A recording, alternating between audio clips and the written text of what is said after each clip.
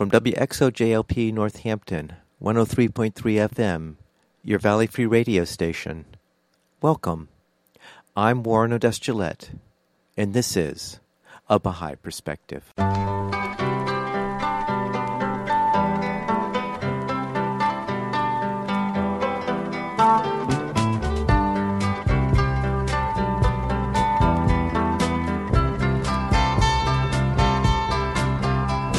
Welcome to A Baha'i Perspective. I recorded an interview with Linda Kavelin-Popov on November 18th, 2016. Linda is a psychotherapist specializing in suicide prevention and community healing and is the co-founder of the Virtues Project that in 1991 launched into a global grassroots initiative to inspire the practice of virtues in everyday life. She's also a best-selling author of The Family Virtues Guide and A Pace of Grace. She's also published Graceful Endings and the novel called A Scent of Sage. For more than 2 decades, she has worked with indigenous peoples impacted by the trauma of residential school abuses. She's made many appearances on radio and television, including Oprah, and had her own television series in Canada. I started the interview by asking Linda where she grew up. And what was it like growing up there? I grew up in New York. I was born in New York City, and I was raised on Long Island for the most part. It was a very interesting experience, particularly as a member of the Baha'i faith, because there were very few Baha'is in that area. Where we were raised, you were either Jewish or Catholic. You were either black or white, and everything was divided in our schools. And of course, my brothers and I refused to sit on the white side, and we had friends who were Jewish and we had friends who were Catholic. And then we had our Baha'i experience in our Baha'i Sunday school, where we were taught that about the oneness of humanity. So it was like living between two cultures to be raised in that part of the world. So your parents became Baha'is? Yes, my parents became Baha'is before I was born. But my brothers and I were all raised in the Baha'i faith. Yeah. Do you know the story of how your parents became Baha'is? Oh, yes. Well, when my parents met, they were both in the world of music. My mother was studying piano at Juilliard School of Music in New York, and my dad was singing at the Metropolitan Opera as a tenor. He had come from Colorado, and she was raised in the South, in Jackson, Mississippi. What they realized is because of the Depression, they both had to leave what they loved. And my mother started working in a department store, and my dad became a secretary at a realty firm, where he later became the senior partner, along with the founder. And when they were married, they were doing these jobs just to survive. And my mother, in the department store where she was working, she was across from the makeup counter. This Baha'i woman was working at the makeup counter, and she made up a special powder for an African-American woman that came up to her and asked for powder. Well, my mother, with her thick Southern accent, went across afterwards and said, "Now, how did you make up some powder for that colored girl?" And the Baha'i kind of bristled at her and fussed at her, and as if she were being prejudiced, but my mother was just curious. The next day, the Baha'i woman apologized to her and said, "Look, the reason I was sensitive about your question is that I'm a Baha'i, and we believe that all people are equal and that we must overcome prejudice." And my mother said, "Well, I believe the same thing." And so the woman invited her to what's called a Baha'i fireside so that she could learn about the faith. And so she started attending Baha'i meetings. I know she was going to a very interesting home that was the home of the Kinneys, who Baha'is actually know as two of the early, very devoted believers of the Baha'i faith in the U.S. They had some interesting ways. They had a monkey that would answer the door in little maid's outfits. So this scared the heck out of my dad. And so he said to my mother, promise me you won't do anything about this Baha'i faith until you have learned about it for a year, and I need to learn about it too. And so that's how they learned about it together, and of course they both became Baha'is. And my father ended up as one of the first 9 members of the Universal House of Justice, which is the international governing body of the Baha'is of the world. So he came quite a far way from that early skepticism. One of the basic tenets of the Baha'i faith is the independent investigation of truth. As Baha'is, we're not necessarily to just accept the religion of our forefathers, but to really investigate truth for ourselves. Can you see, looking back, when you realized that the Baha'i faith was yours rather than you being a product of your parents' religion? Absolutely, Warren. Because we were being taught that in the Baha'i faith, all religions are part of one evolving faith, I tested that, and I tested my parents, because what I did was I went to shul with my Jewish friends, and I'd come home and I'd say, I think I'm going to be Jewish when I grow up, to see what my parents would say. And they'd say, well, that's an interesting choice. What are you learning about Judaism? They never would take the bait. And then I would go to Catholic catechism class with my Catholic friends, and I'd come home and say, I think I'm going to be Catholic when I grow up. They did the same thing. But what was really an awesome way to grow up as a Baha'i child was that, first of all, we had a marvelous Sunday school that was actually interesting, where we learned about all different faiths, including the Baha'i teachings. Then every summer, my mother would spend the entire summer at a Baha'i summer school called Greenacre in Elliott, Maine. And I got to hear speakers from all over the world talking about the equality of women and men, and how science and religion must go hand in hand, and the oneness of humanity. I knew I was a Baha'i when I was 5 years old, but I didn't want to tell my parents that. So in those days, you could actually declare your faith as an independent investigator of truth when you were 15. And that's what I did. And I was really a very devout Baha'i until I went to university and I started questioning everything. I started questioning God, and how did I know this wasn't just what I was raised with? You know, I minored in religion and majored in psychology. And I had this awesome religion professor. And what he did, he was teaching different faiths, and he would always act as if he was a member of that faith. So we would walk into class and he'd be meditating on the top of his desk, saying, well, he gave me a summer assignment that he said, your entire grade will be based on a paper that you write this summer, proving, because I told him I was doubting everything about my faith and about God, and he said, I want you to prove progressive revelation, which is the Baha'i concept that all religions are part of an evolving faith. And he said, I want you to read all the text, the holy texts, in the original form, translated, of course. So I spent the summer at Greenacre in the library reading the Quran, reading the Bhagavad Gita, etc. And when I saw the reality of progressive revelation, it absolutely blew my mind. And that from that time on, I never questioned it, because I found in the Bible all the teachings about the return of Christ, which the founder of the Baha'i faith, Baha'u'llah, fulfilled. I remember reading the Quran and realizing that Muhammad was really honoring Mary, the mother of Jesus Christ, and talking about the sonship of Jesus Christ. And I thought, he's not changing that great teaching. He is confirming it. And then the other one was that when I read the Bhagavad Gita of Hinduism, and Lord Krishna said, whenever there is unrighteousness and the need for righteousness, I arise from age to age. Then I read the Zoroastrian book, which most people had never even heard of.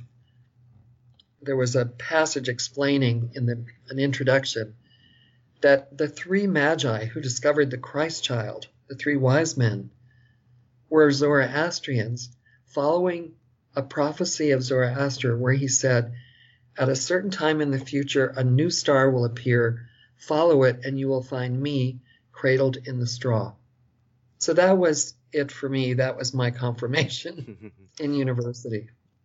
Well, what a blessing that you just happened to have a professor that saw what you needed to do in order to be confirmed in your faith. Totally. He was a great gift in my life, really. Linda, you are co-founder of the Virtues Project, which is a very, very well-known project, but some of our listeners may not know what it is. If you could tell us what inspired you to co-found this institution and explain to our listeners what the Virtues Project is and what it's done in the last 20 or so years in its existence? Sure, I'd love to, Warren. Well, every year, my husband, Dr. Dan Popov, and I would choose a service project for our family. And when our children were with us before they grew up, they would be part of that. So we would always have a family service project, and that's one of the things that some Baha'i families do. This occurred after my children had left home, and my brother John Kavelin was working as an Imagineer for Walt Disney Company, and he came to visit us in Canada where we were living. We took him to brunch at the Empress Hotel in Victoria for his last day. We were talking about the state of the world and the fact that Dan and I had not yet chosen a service project. And John said, I'm getting a bit tired of all the glitz and, the corporate life, and I want to do something to be of more direct service to humanity. He said, I wish that we could do something together. And we said, let's do something together. I was a psychotherapist specializing in suicide prevention amongst teens. And Dan is a clinical pediatric psychologist. And here's John, the designer and the show producer. We were talking about the fact that there was a very high suicide rate amongst teens. And also that murder is one of the leading causes of death of youth aged 12 to 24. So we thought, what do they need? And someone ought to do something about that. And we said, why don't we do something? And so that's what started the Virtues Project, wanting to help young people, children, to know that their life has a purpose and a meaning, and that they are precious and they are valuable and they need to make their contribution. And how do you raise kids with authentic self-esteem? John left Disney within about 3 weeks. They were not happy about it. But anyway, he came up to stay with us for the summer.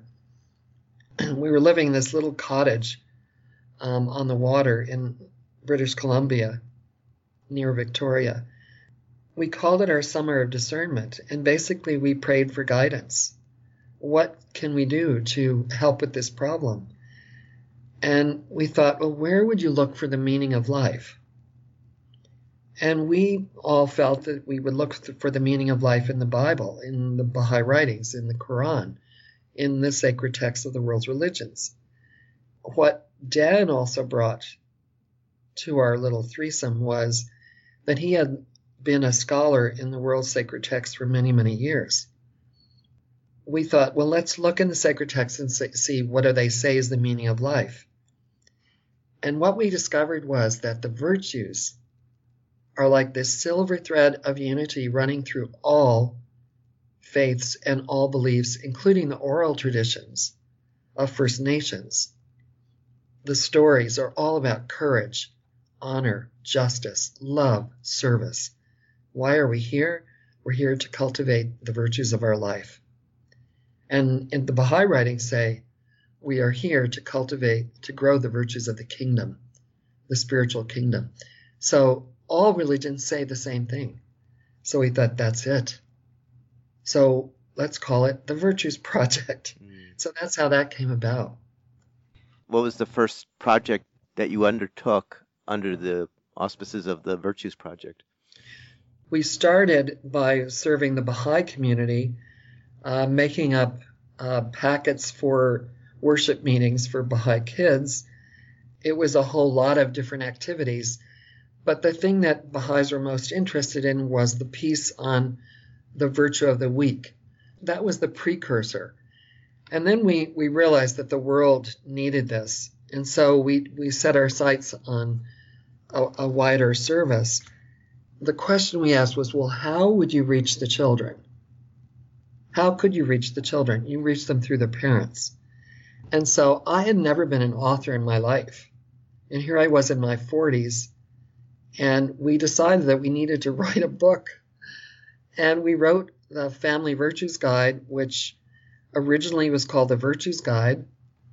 That was our first project, Warren, and we self-published that. And if you want to call it publishing, we were photocopying it and putting it in binders. But I'm going to tell you, within 2 months of producing that in our garage, we bought a house together, and it had this separate building where we worked.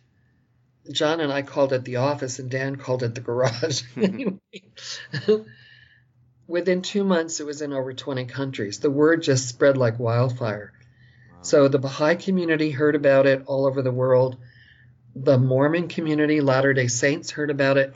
They used it for their family nights. So tons of books went out to them. And before we knew it, we had sold 60,000 books. Wow. And this is a very high amount of books for something that has no marketing, So, right. So it was just word of mouth? I mean... It was all word of mouth. We never did any marketing whatsoever. Yeah, it was amazing. It just went like wildfire around the planet. And one man who was a Baha'i, Ed Mutard, who was a member of the National Assembly of the Baha'is of Canada, said, I think other Baha'i assemblies should have this. So he started sending copies out. Then he traveled to Australia.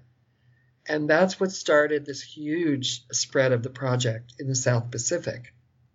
It's all over Australia, New Zealand, Cook Islands, Vanuatu, Solomon Islands, all over the place. But it's spread to more than 110 countries now. The thing that was so interesting was we didn't know how to start. One day I was walking across the deck from the house to the garage, and John was already in there early in the morning because he was setting up the book.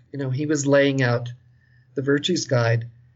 This was like the day it was going to get finished. He was so excited. He's madly typing away. And as I'm walking across the deck, I get this huge impression, very intense, that he has to turn off the computer and save what he's doing. And I didn't know what was going to happen, but I walked in and I said, John, turn off the computer right now. He said, Linda, I'm almost finished. What do you mean? I said, are you saving? He said, well, not really. I said, save it right now, please.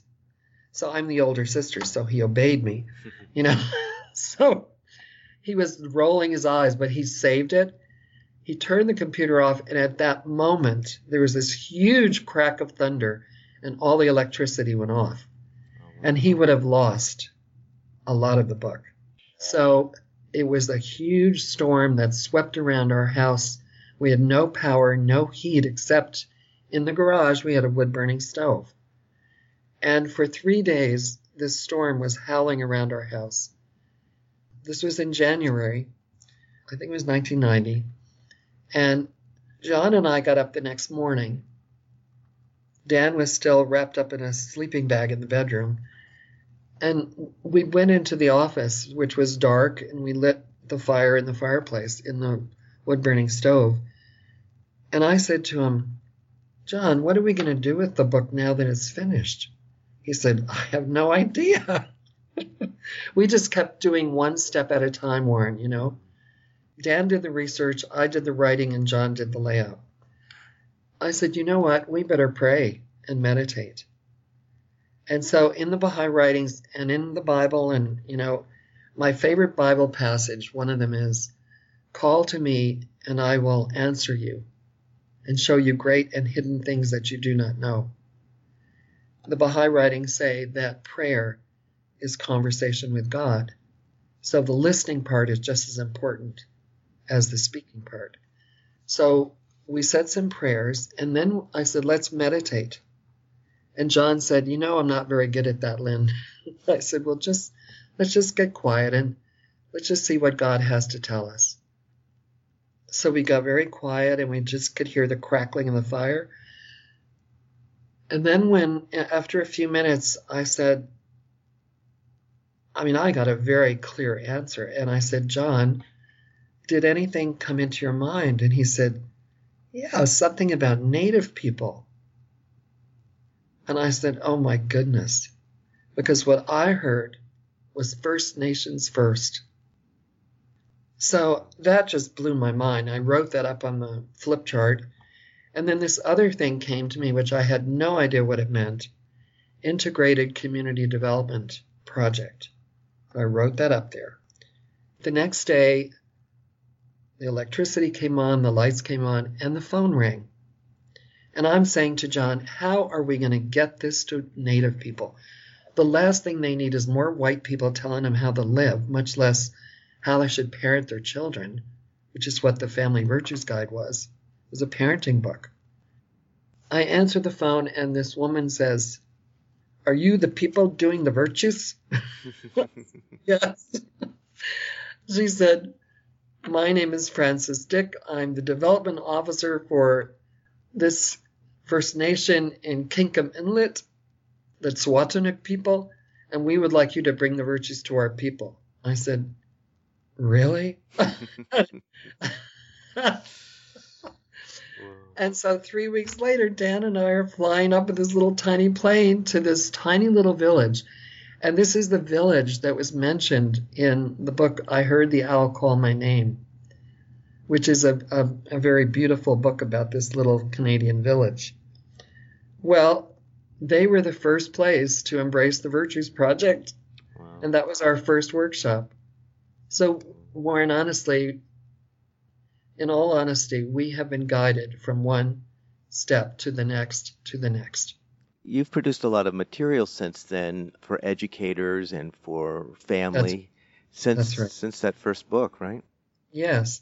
Well, the thing is that we keep seeing that the need for virtues education really is very broad. The first book was the Family Virtues Guide, and the second book was Sacred Moments, Daily Meditations on the Virtues.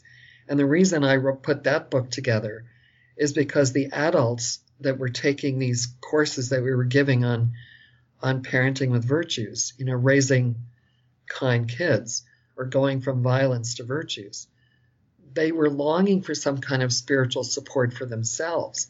And so I put together this daily meditation book on the virtues. And so that's still out there circulating.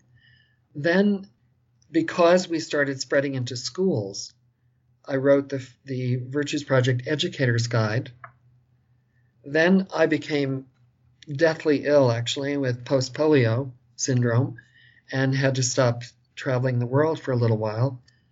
Out of that experience of recovery, which was just an awesome and quite miraculous recovery based on prayer and meditation, I've decided to share what I was given in meditation with others through A Pace of Grace, the Virtues of a Sustainable Life. And then my darling brother John died 7 years ago of brain cancer. And after that, I wrote Graceful Endings, Navigating the Journey of Loss and Grief.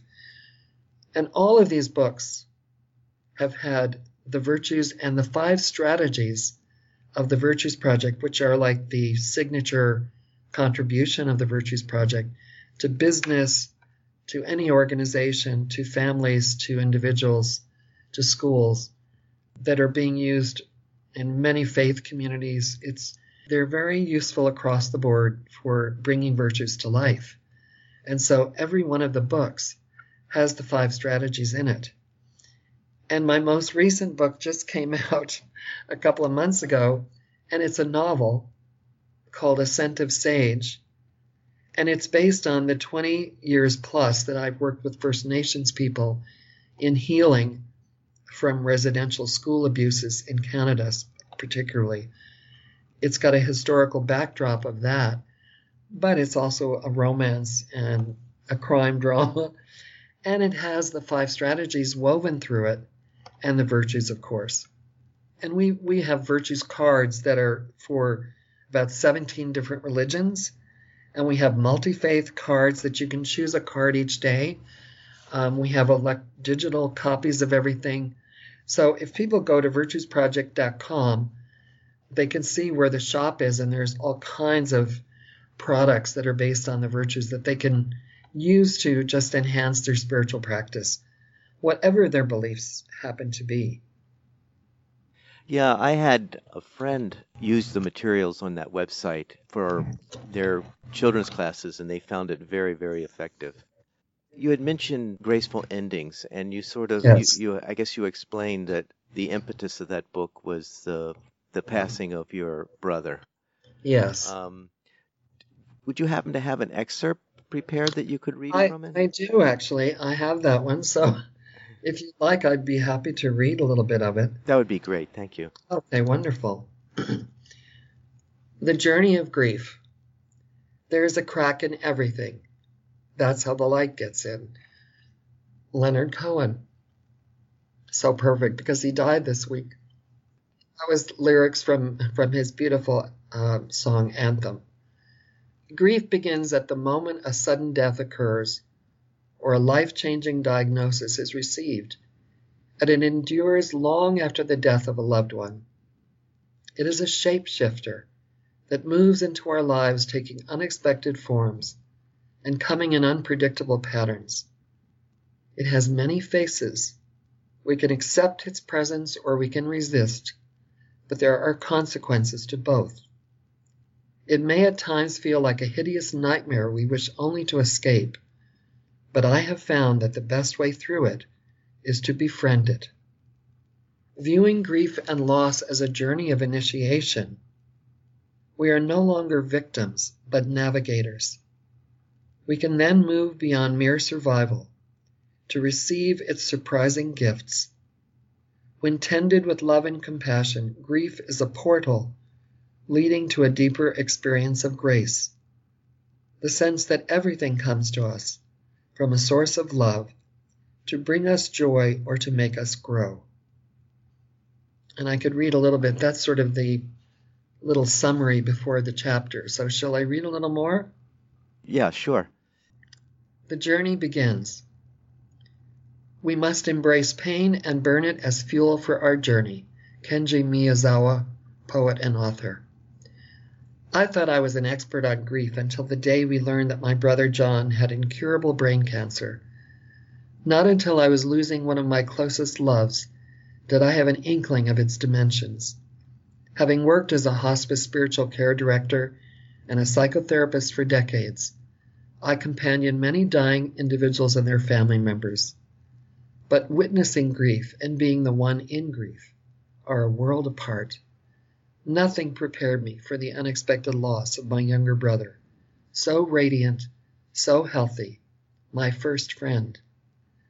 There's a saying that life is what happens when we're making other plans.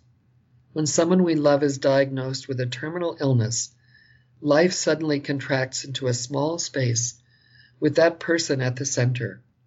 We circle the wagons, we weave a cocoon, we become fiercely protective. Everything else seems to fall away. We are enveloped in single-pointed concentration on their well-being.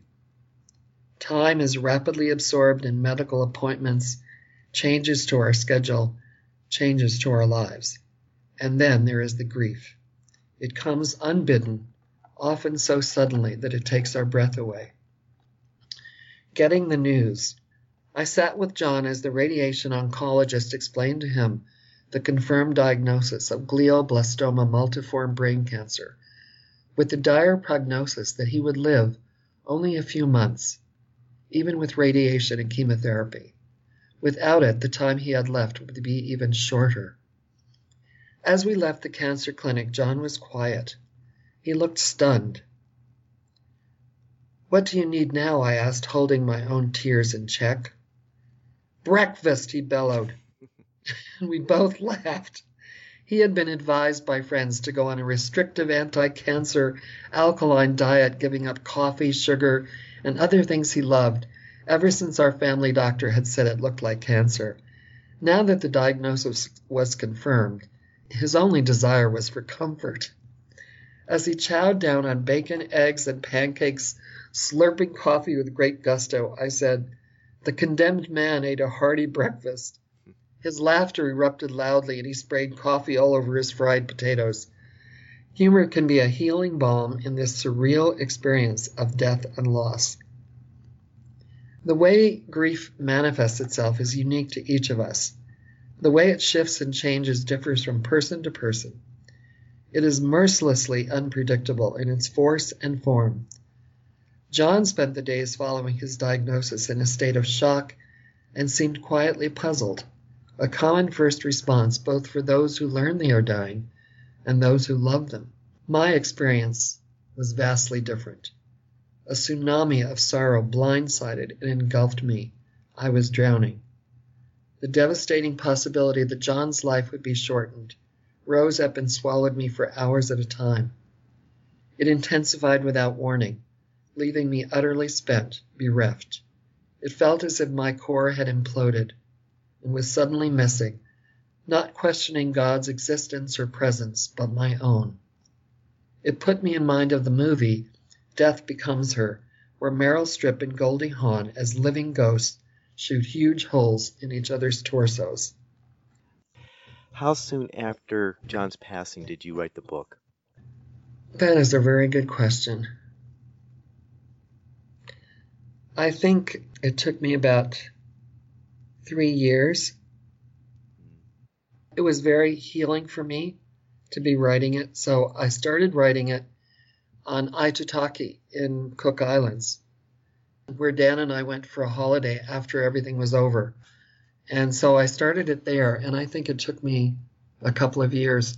It's very hard for me to remember those years, right, because it took me about 2 years to get over the worst of the grief, which was a huge shock to me, because I'm a very faithful Bahá'í. I know that John immediately went into the world of light and was happy, but I wasn't happy. Right, sure.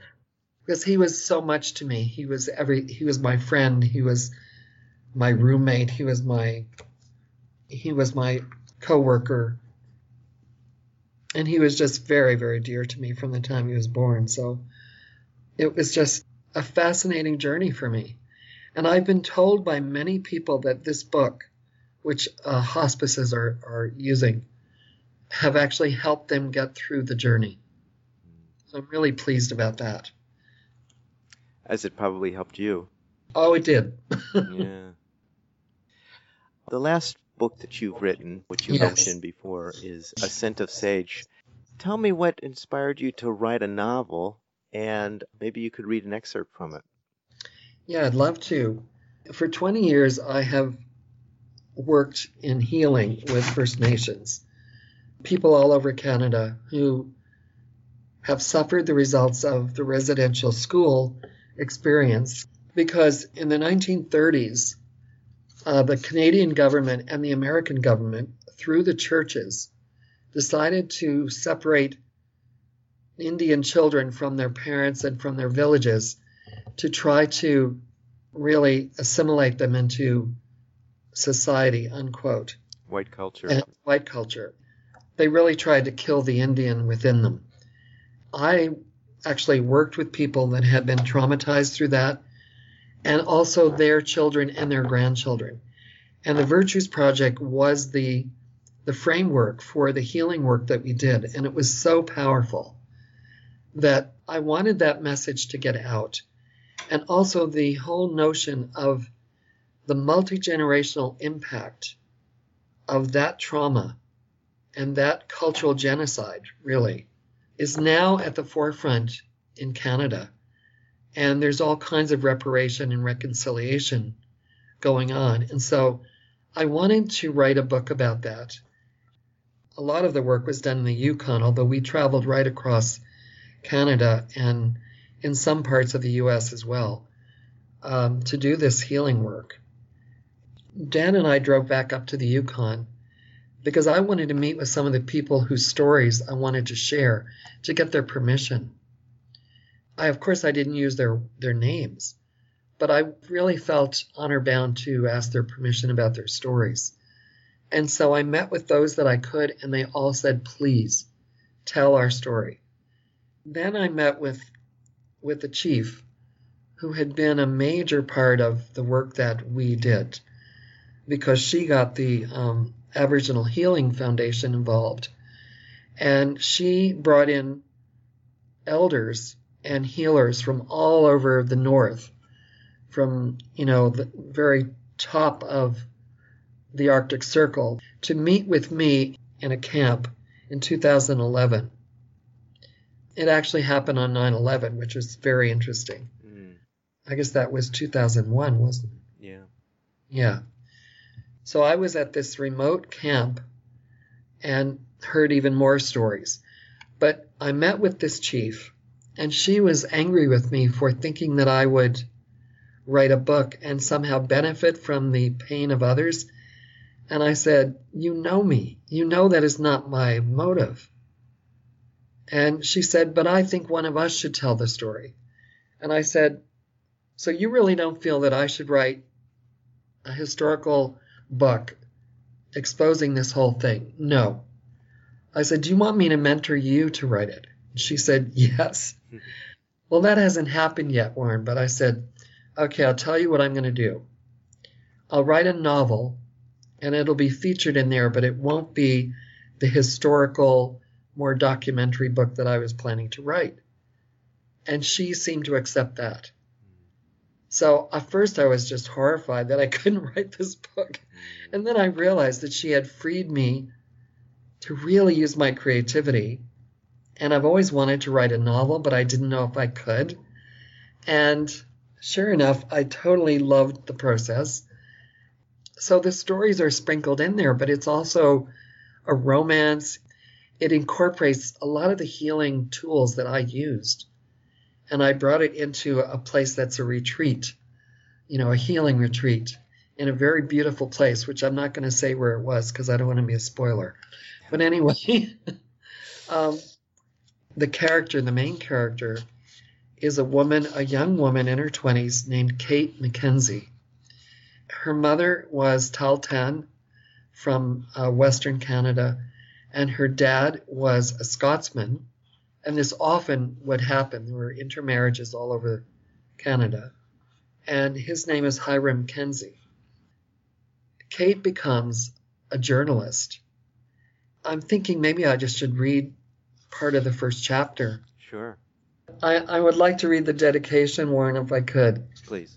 This novel is dedicated to First Nations residential school survivors of Canada who have taught me much about soul retrieval after generations of trauma, the deep need to honor culture and tradition, the Indigenous worldview of the oneness, harmony, and interconnectedness of all living things, people, plants, water, mountains, animals, sky, and earth, is reflected in the First Nations version of Amen, all my relations. Okay, so I'll read to you the first chapter. Kate leaned against the granite counter, gazing out the kitchen window as a rose-tinted dawn slowly illuminated the tiny back garden. White, yellow, and wine-colored chrysanthemums, scarlet cyclamens, and blue hydrangeas, still buxom in early September, sparkled with dew. She sipped from a steaming cup mug of rich, dark Sumatra coffee, savoring the aroma and the heat. Today's broadcast in less than 2 hours would be a turning point in Kate's career. She had endured long, bone-chilling months of rain and snow, living on the streets and hidden recesses of underground Toronto, her life in constant jeopardy as an undercover investigative journalist for CBC. Convincing Stanley Levinson, her top boss at the network, To even allow her near this story was a feat in itself, much less to take the lead. And now for the first time she would appear live on the Fifth Estate, an award-winning Canadian news magazine program known for its fearless investigations. The name of the show played on the fact that the media was often referred to as the Fourth Estate. The name highlighted a determination to go beyond everyday news into journalism with meaning and social impact. It was this very aspect of the corporate mission that allowed Kate to break the gender and age barriers by the youthful age of 26. As a First Nations woman, she fit the profile of cutting-edge journalistic practice, in which diversity was the new mantra. To reach this spectacular move in her career, Kate had to overcome another obstacle, the intense degree of danger to which she would be exposed. She had to sign a pile of legal documents waiving liability on the part of Canadian Broadcasting Corporation in order to pursue the elusive Anthony Sabatano, one of Toronto's most notorious mafioso. Today would be her crowning moment. She was about to debut on air as a journalist, presenting irrefutable evidence against Sabatano, who would be brought up on charges of dealing in drugs and prostitution. The heart of the exposé was the trafficking of children.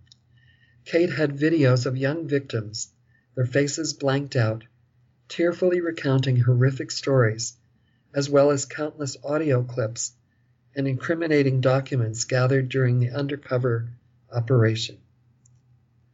I think I'm going to skip ahead.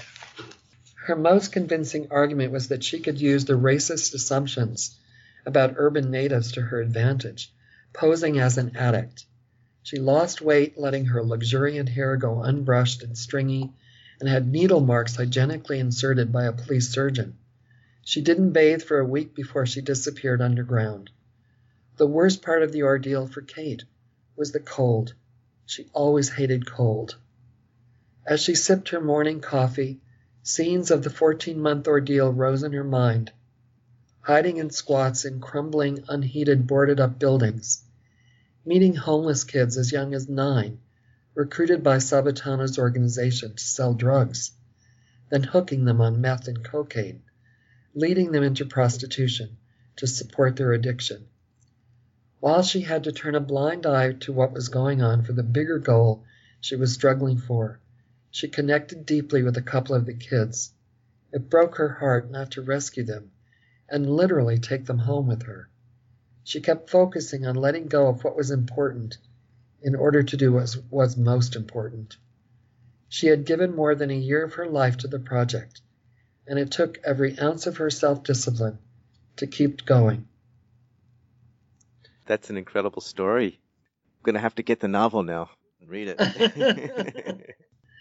Well, if anyone who would like to get A Scent of Sage, or any of my other books actually, can go to Kavelin-Popov.com, and my name is spelled LindaKavelin-Popov, and it's just www.lindakavelin-popov.com, and you can find my author Facebook on there. You can read my blog, and you can get any of these books. And for more information on the Virtues Project, it's probably best to go to virtuesproject.com. Very good. Yeah, and I think you also had gracefulendings.net as well, right? Yes, I do. gracefulendings.net for sure. So that's devoted to the That's book. devoted to the book on grief and navigating the journey of grief, yes. Right. So I'll post those links on my website where I post the interviews so that people That would be wonderful. Thank you. So what's next for Linda Kavelin-Popov? Well, Warren, Dan and I have actually moved to Aitutaki, Cook Islands, and we are what's called Baha'i pioneers there. We are just there to be of service to the people, and we absolutely love it. We've kind of been adopted by them, and they call us Mama Linda and Papa Dan, and we have even adopted a granddaughter who's 5 years old. Oh, nice. When I have found there is that I get to write a column every single week for the Cook Island News called Virtues in Paradise. That is feeling really wonderful. How appropriate a name.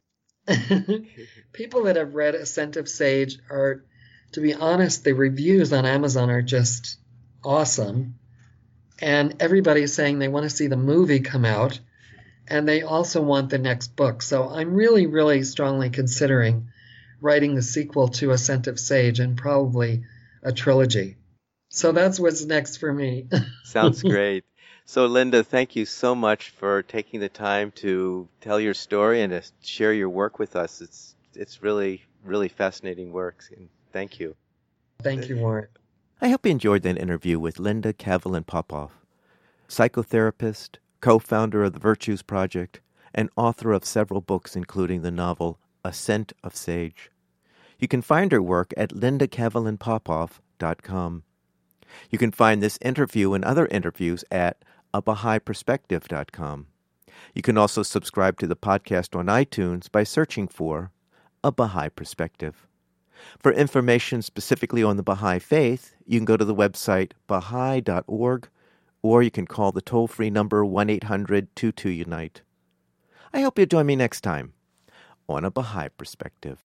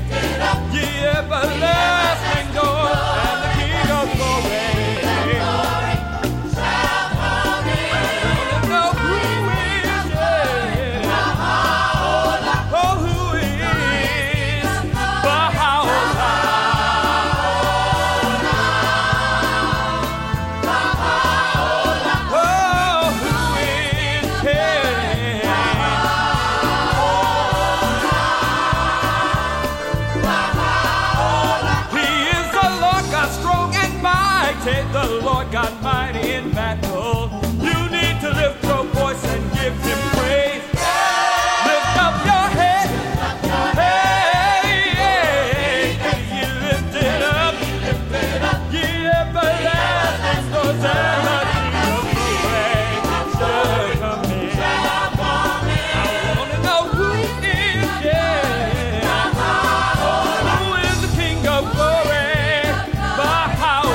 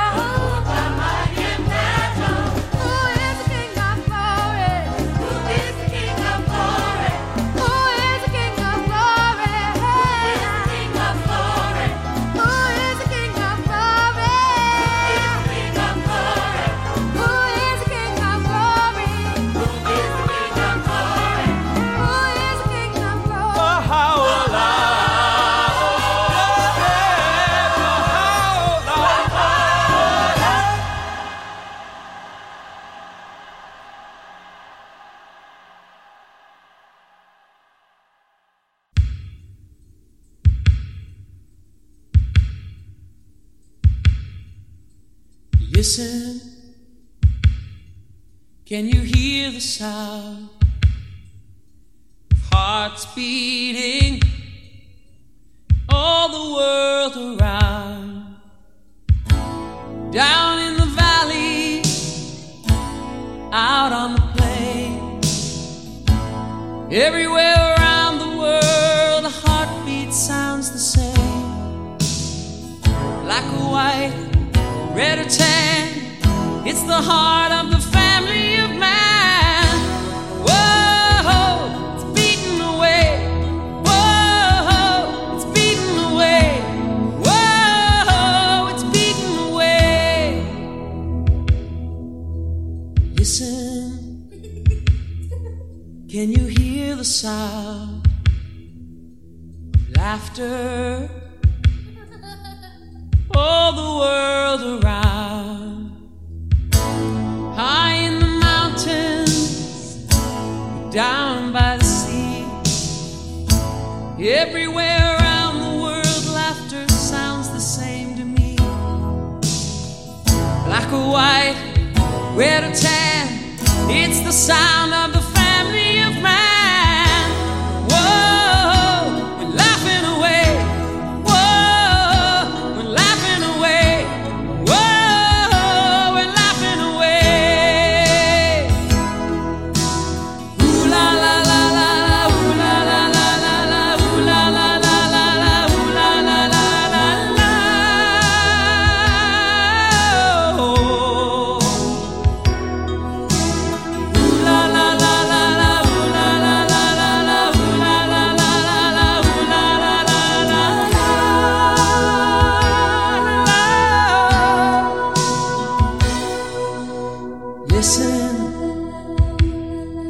Can you hear the sound of singing all the world around? Walking through the jungle or on a busy city street, everywhere around the world singing always sounds so sweet. Black or white, red or tan, it's the sound of the family of man. Whoa, we're singing away. Whoa, we're singing away. Whoa, we're singing away. Whoa, we're singing away. Whoa, we're singing away. Whoa, we're singing away. Whoa, we're singing away. Whoa, we're singing away. Whoa, we're singing away. Whoa, we're singing away. Whoa, we're singing away. Whoa, we're singing away. Whoa, we're singing away. Whoa, we're singing away. Whoa, we're singing away.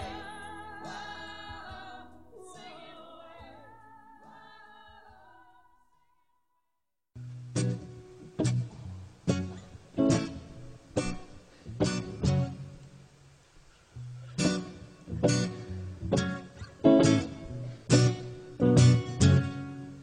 Oh Lord, make me a hollow reed. Oh Lord, make me a hollow reed. Oh Lord, make me a hollow reed. Oh Lord, make me a hollow reed. Oh Lord, make me a hollow reed. Oh Lord, make me a hollow reed, from which the pit of sound hath been blown, from which the pit of sound has been blown, that I may become a clear channel, for that I may become a clear channel, through which thy love, thy love, thy love may flow to others. Thy love, thy love, thy love may flow to others.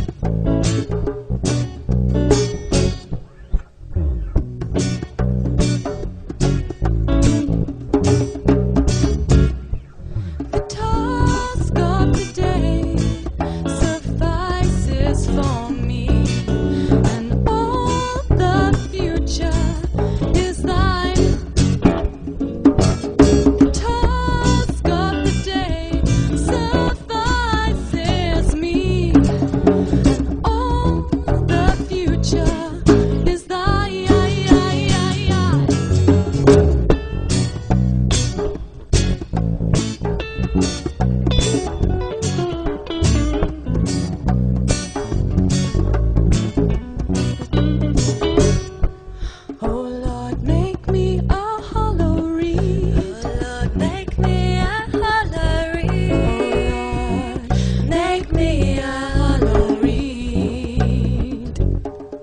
Oh Lord, make me a hollow reed. Oh Lord, make me a hollow reed. Oh Lord, make me a hollow reed, from which the pith of self hath been blown, from which the pith of self hath been blown, that I may become a clear channel, oh, that I may become a clear channel through which thy love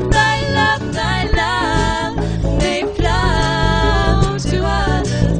Thy love may flow to others.